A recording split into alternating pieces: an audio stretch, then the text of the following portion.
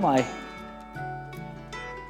wife stumbled upon a cartoon in The Age this last week, took a photo of it and showed it to me. I don't know who the cartoonist was, but essentially it was of a figure that I guess you might think is St. Peter, that myth of St. Peter up at the gates of heaven with a little bit of a checklist letting some in and some out, and of course it is more myth than fact. But in the line was our Prime Minister, Scott Morrison, and then another couple of characters who you can only imagine from the way the cartoonist had portrayed them. In modern times, you might think of them as unlikely characters to be perhaps, walking through the gates of heaven there. And the way the cartoonist had portrayed it was that these unlikely people were actually very, very welcome to be walking into heaven just as they are, tolerated with no, no restraint or so forth. But suddenly, St. Peter is holding up our Prime Minister, Scott Morrison, who has publicly claimed to be a Christian, and the little caption was, "Not so fast." And I guess the idea of the cartoonist was that you claim to be a Christian, but maybe you've got it all wrong. These other people who have no such claims, perhaps they've got it all right. And that was the essence of the cartoon. And I guess in Western culture, it would be almost impossible, wouldn't it, to pass through this life at an intelligible age and not ask the question, who is God? Who is Jesus? His name comes up in conversation all around the Western world every single day, in the marketplace and so forth, more often than not from non-Christians, and more often than not in a way that we might consider blasphemous. But just about everyone who lives in Western culture will be confronted with the name Jesus or God, and will possibly at some point or another ponder, now, who is that? Who is God? Who is Jesus? And in our passage today, Jesus actually welcomes the question very much. In a tender and intimate moment with the disciples, he actually quizzes them.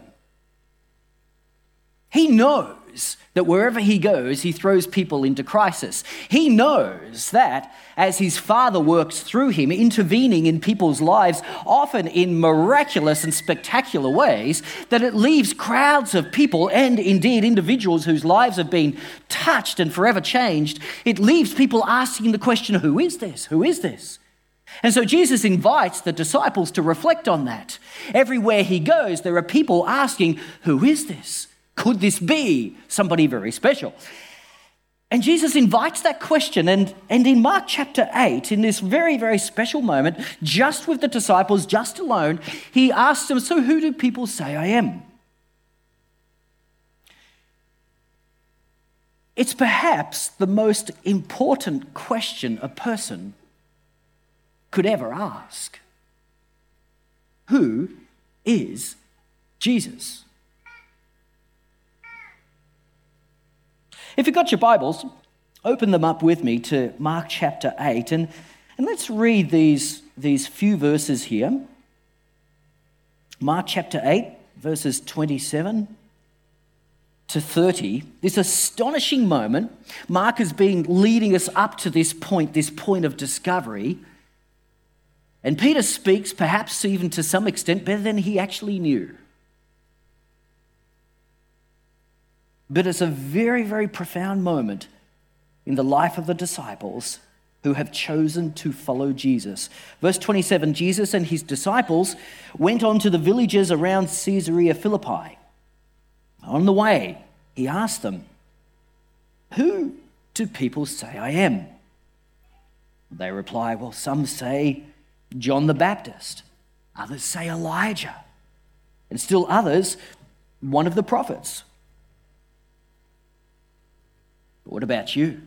He asked. Who do you say I am? Peter answered, you are the Messiah.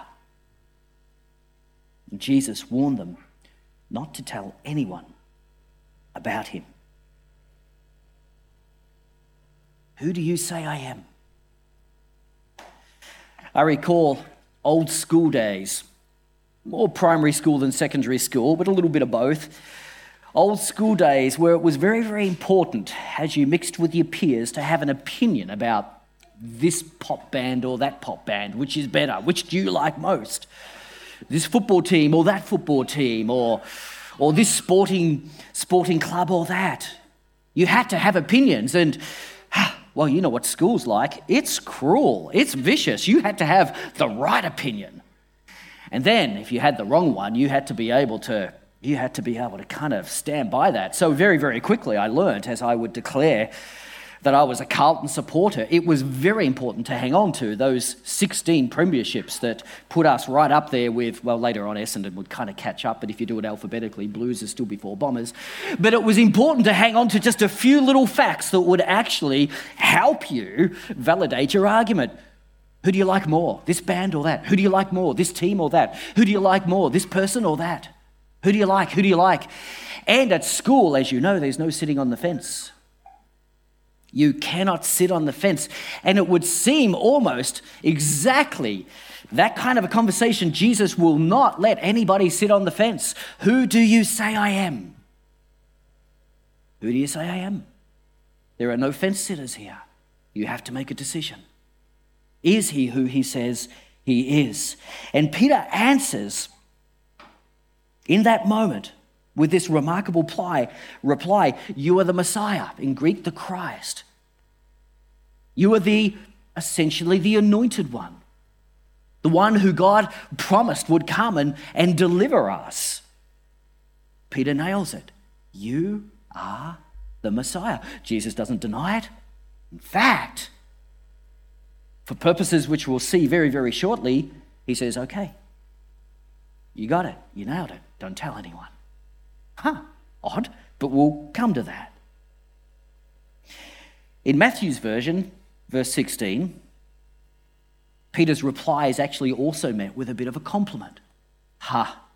Blessed are you, Simon Peter. But that was not revealed to you by man, but by God. He didn't arrive at this himself, and so it seems any revelation of God does not come from simply other people. It doesn't come from brilliant apologetics, although it can have its place. It doesn't come from superior reason. It comes from revelation from God.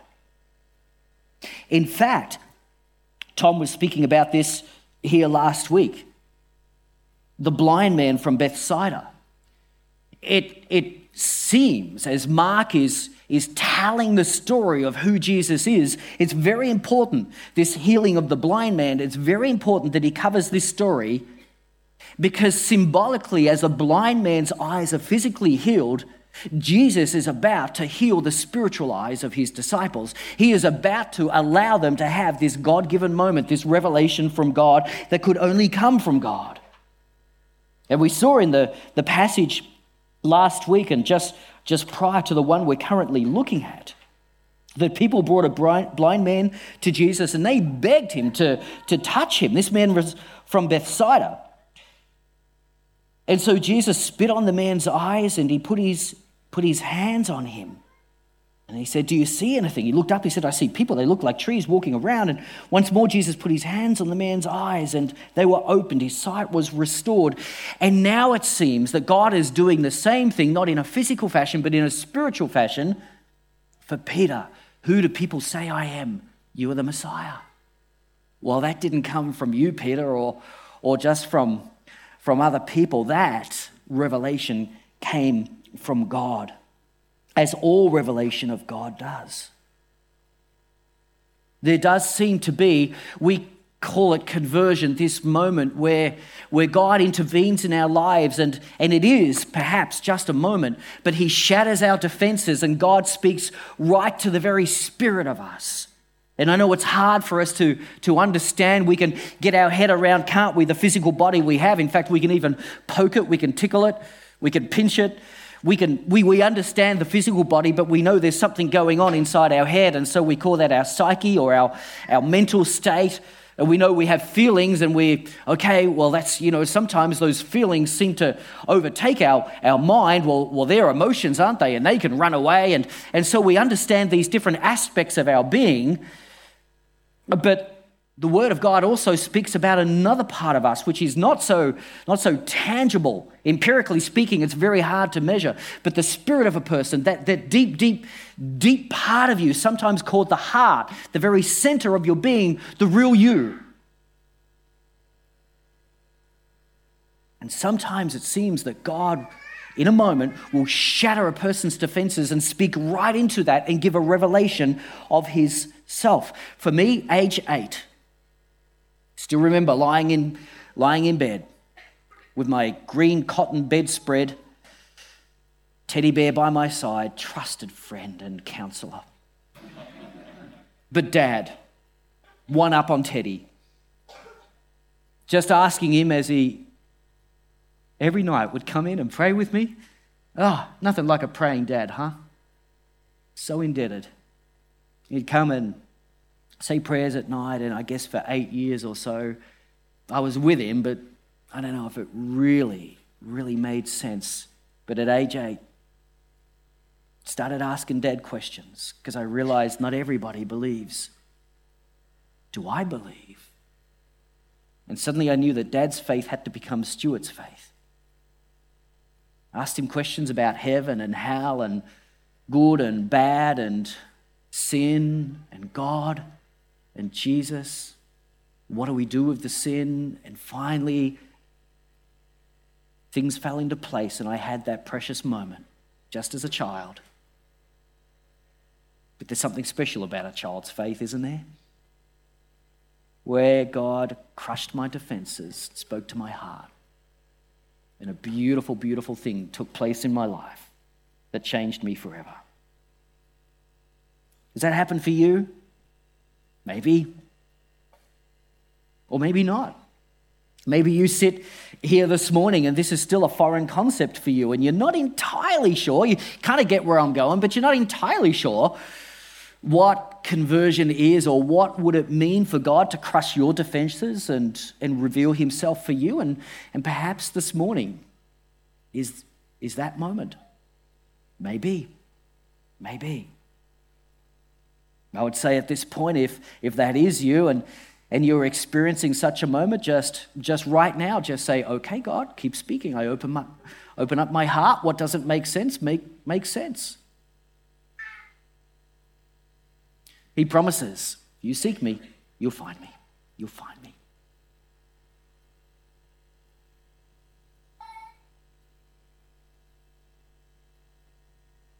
Perhaps to better understand these things and what it is that happens at that moment of conversion, we could look at a passage such as 2 Corinthians chapter 4, verse 4. These things are not readily apparent to the everyday person, and they weren't to us at some point in our life. 2 Corinthians 4:4, we read that, you see, the God of this age has blinded the minds of unbelievers so that they cannot see the light of the gospel that displays the glory of Christ, who is the image of God. There is a blindness over humanity. So what happens? What does God do? How does he break through? Verse 6, well, there is a point where God says, let light shine out of darkness. And he made, Paul reflecting on his own conversion, he made his light shine in our hearts to give us the light of the knowledge of God's glory displayed in the face of Christ. That's what happens. Romans chapter 10, verses 8 and 9 explains it a little bit further. You see, when that revelation comes to you, when the word of God comes to you in that form, and it is near you, it's in your mouth and it's in your heart, if at that moment you declare with your mouth that Jesus is Lord and you believe in your heart that God raised him from the dead, you will be saved. There's a promise from Scripture. That's how it happens. A moment of revelation, your defenses are crushed. Suddenly you are seeing into the spiritual realm, God revealing the light of his gospel to your spirit, who he is. And if in that moment you believe in your heart and declare with your mouth, you will be saved.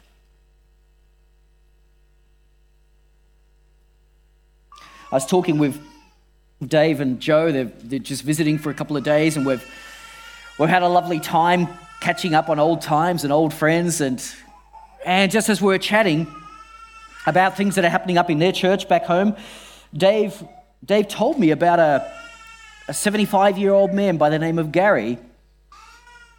From his best recollection, he's been a Christian all his life.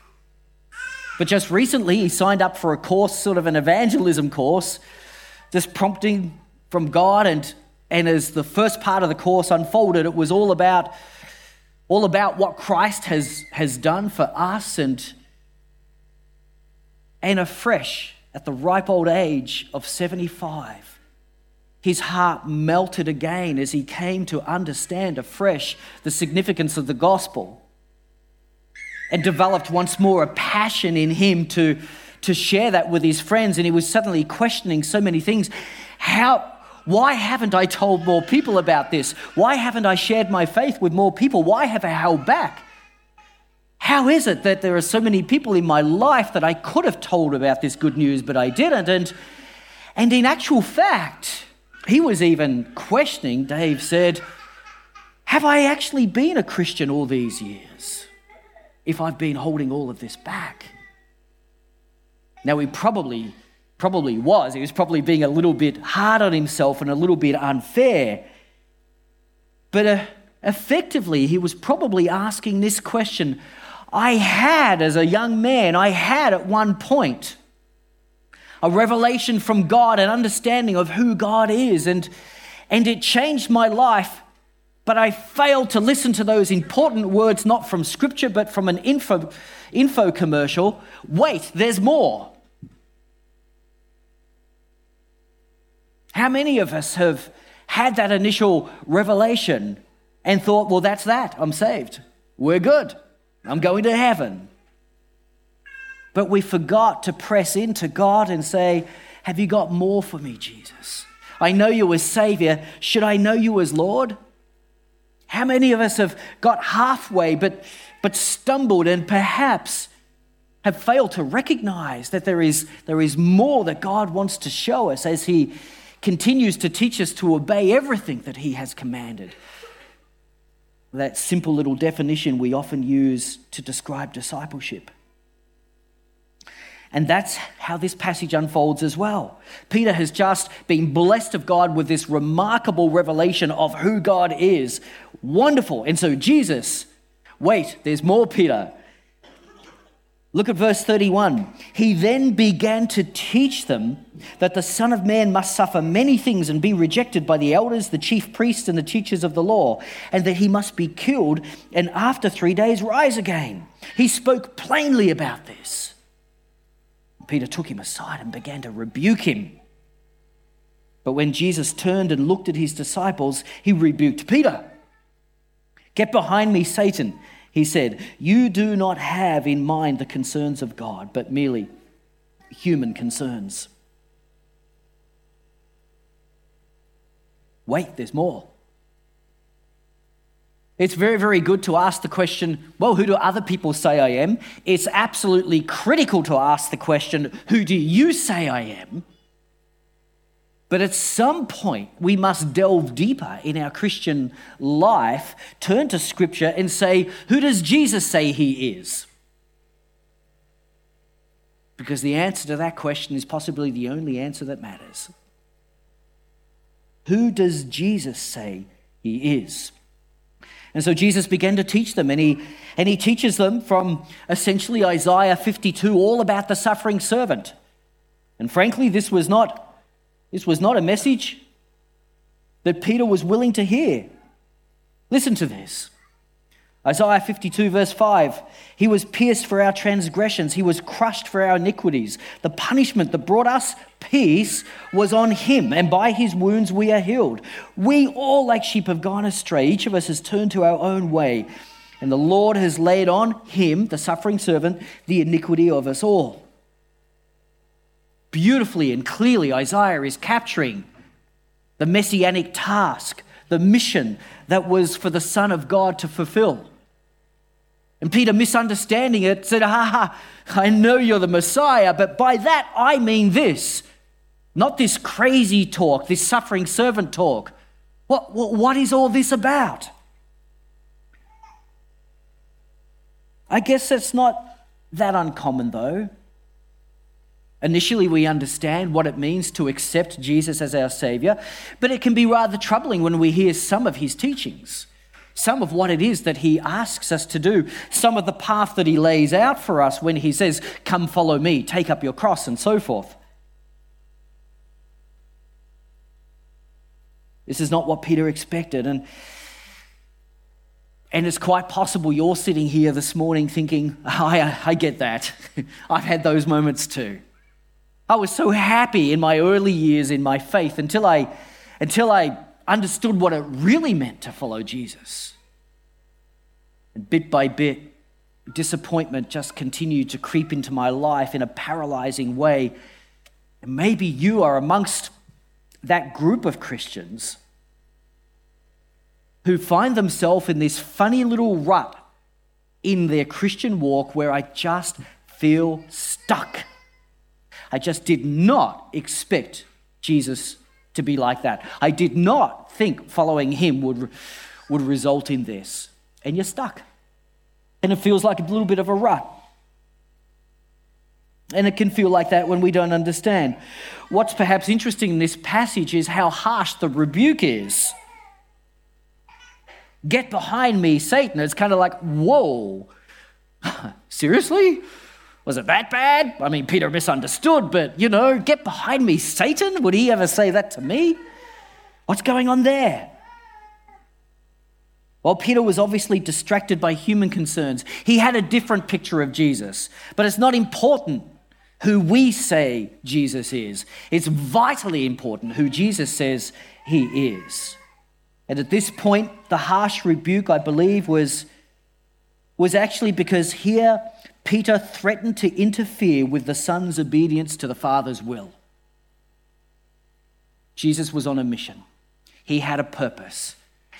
This constant refrain of Jesus, don't tell anyone, keep this quiet, be silent, just go back to the village, go back to your home, don't go telling people. This constant refrain. Why? Because he was not to be distracted from his mission. He knew that he was the suffering servant. There was only one way in which he could take the sin of the world upon himself. Only one way. And it was not the path that Peter and many other zealots had in mind. It was not exaltation here on earth. The exaltation would come, but only after he had laid down his life. He had to be lifted up on a cross, and then all men would be drawn to him. Then the exaltation would come. This was the Son's obedience to the Father's will, and Peter was threatening it. You can imagine already he had his hand on his sword and he was going to prevent this from happening. And to threaten Jesus' obedience to the Father's will, Jesus could see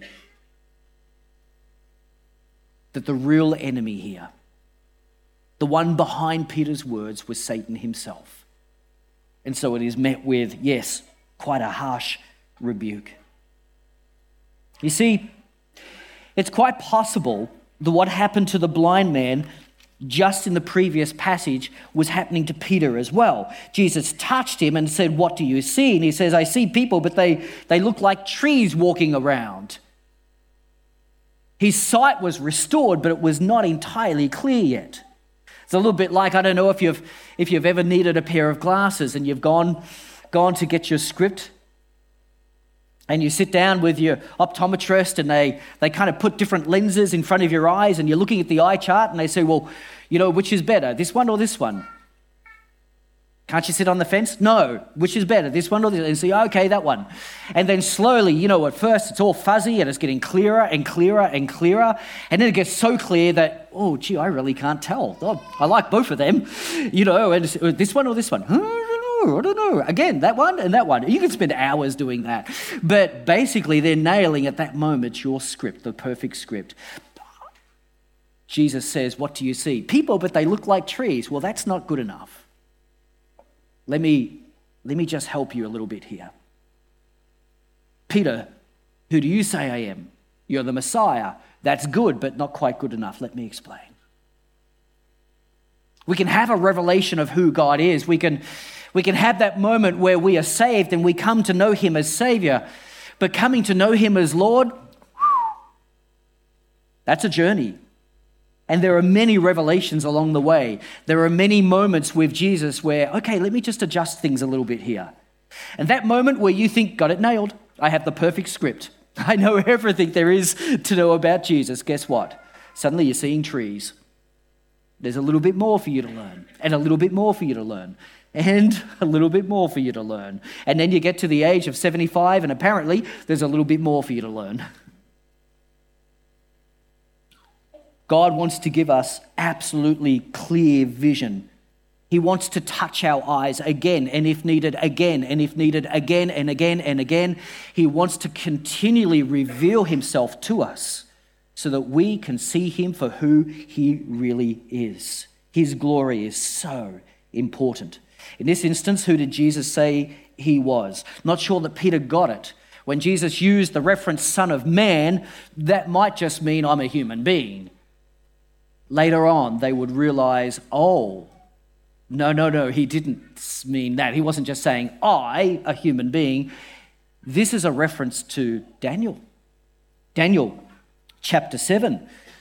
Every time, and it was Jesus' preferred designation when he spoke of himself, it was Son of Man. Why? Because it would ultimately lead his disciples and followers to an understanding of the Son of Man in Daniel chapter 7, verses 13 to 14. Every time Jesus said or referred to himself as Son of Man, what was he thinking? This is what he's thinking. There before me, Daniel saw in a vision, was one like a son of man coming with the clouds of heaven.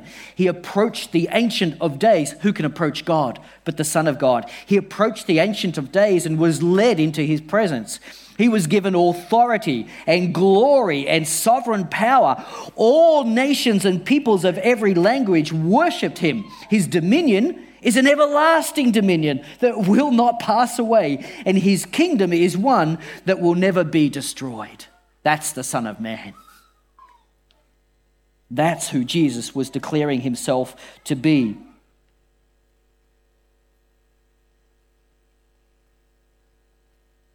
John,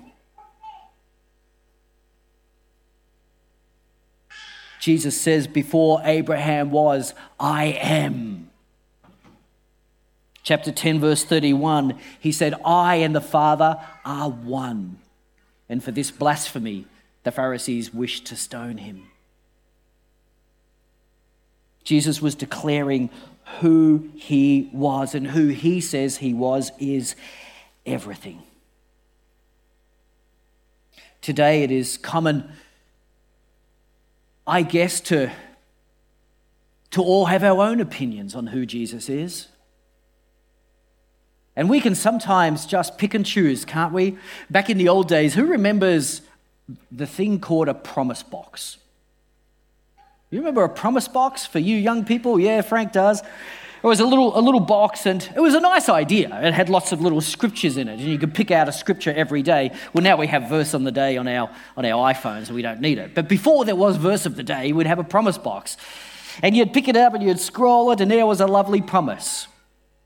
Very few of them I found in that little box actually challenged me to live a more Christ-like life. They were lovely promises.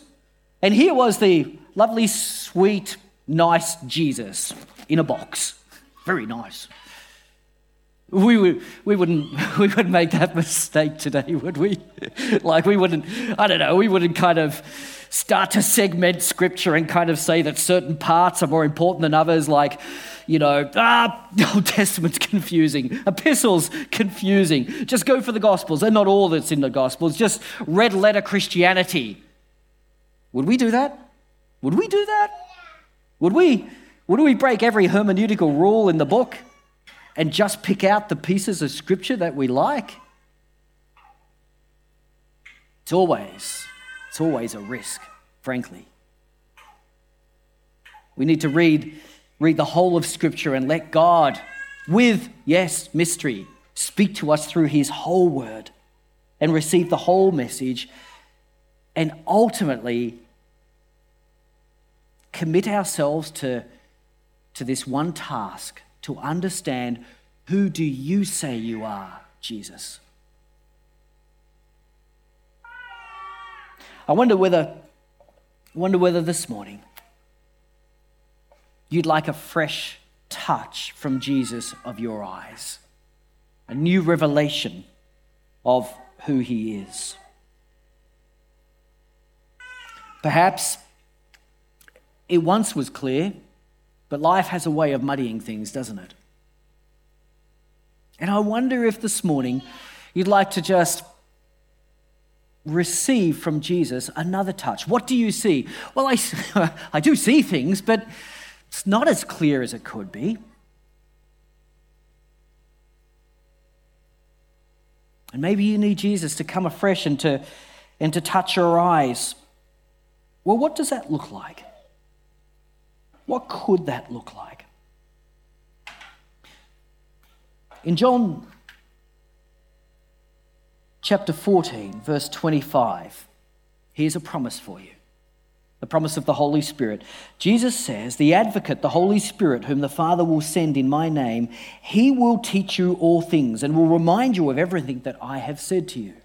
The Holy Spirit, as our teacher, is constantly bringing to life God's word and ministering it to us so that we can understand more clearly. But here's a special verse. I wonder if you know this. Maybe you've glossed over it, but it might be significant to us once again this morning. In verse 21, John chapter 14, verse 21, whoever has my commands and keeps them is the one who loves me. And the one who loves me will be loved by my Father, and I too will love them and show myself to them. This is interesting. It really is very, very John 15-ish. The abiding life and obedience. Whoever obeys my commands, they are demonstrating their love to me, and that will result in fruit, which, well, I will love them too and will reveal myself to them. Glory. Jesus is essentially saying here, do you want to see me more clearly? Do you want to know who I say I am? Would you like those trees to turn into people? Would you like to have your sight touched? Would you like a fresh revelation from me? Because I love to reveal who I am. Would you like that? Well, here's the formula. You show me your love through obedience, and I show you my love by showing you myself. I recall many years ago, I was in a situation where people were saying certain things about me that weren't true, and I was, kind of misunderstood, and the repercussions of it was that we, as missionaries at the time, would have to pack up and leave the country and so forth. And actually, it wasn't just about my reputation, to be quite honest, but it was about the impact that this would have on the family, and it was kind of a big deal. And besides, what people are saying aren't true. I just need to kind of correct the misunderstanding. And God said the most surprising thing to me, Stewart, say nothing. Now, for somebody who likes to speak, that was kind of difficult. But it was clear, Stewart, zip it. I don't want you to vindicate yourself. And I thought, because you'll vindicate me, God? I never got that promise. I never got a promise that God would vindicate me. I just got a command, I believe, don't vindicate yourself. I think it's one of the hardest things I've ever done. That act of obedience, I'd be talking to someone and all of a sudden I'm thinking, I so want to tell you the situation. I so want to tell you my perspective. I so want to zip. Man, that was hard. But that was my act of obedience.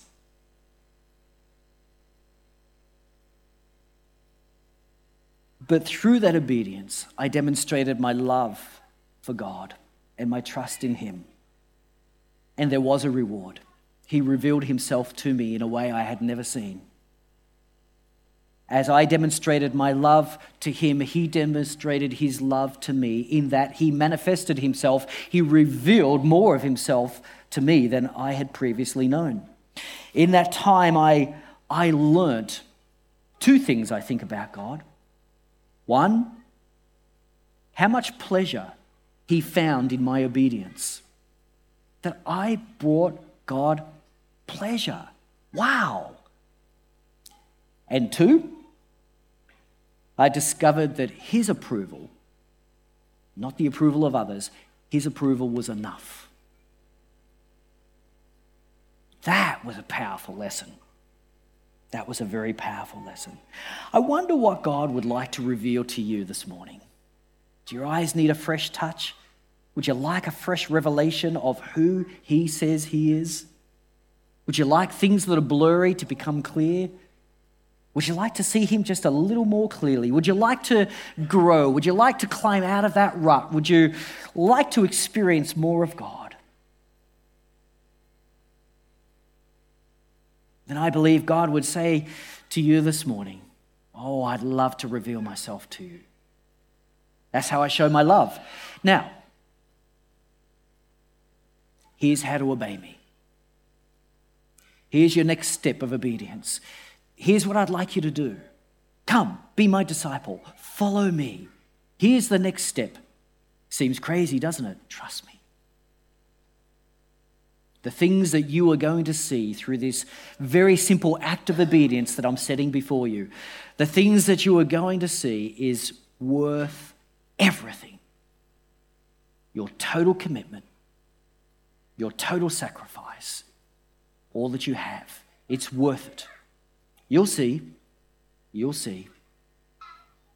You'll see. Let's pray.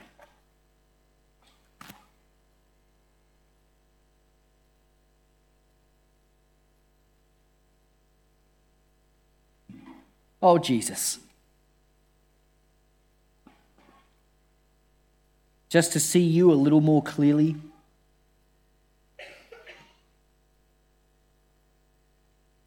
It's quite possible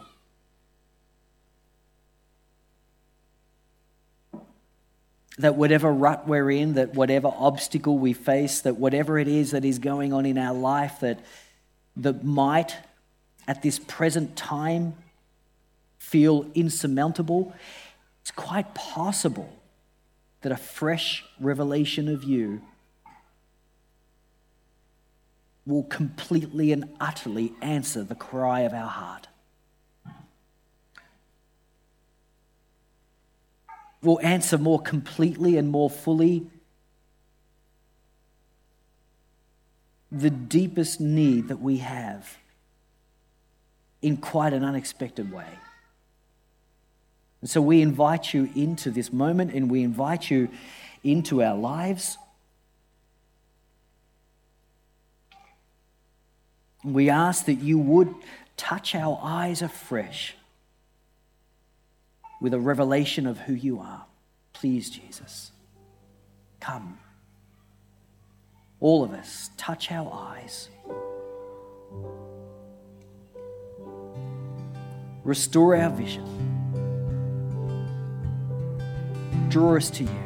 Woo us. Bring us to a place of worship once more. Let faith rise within us.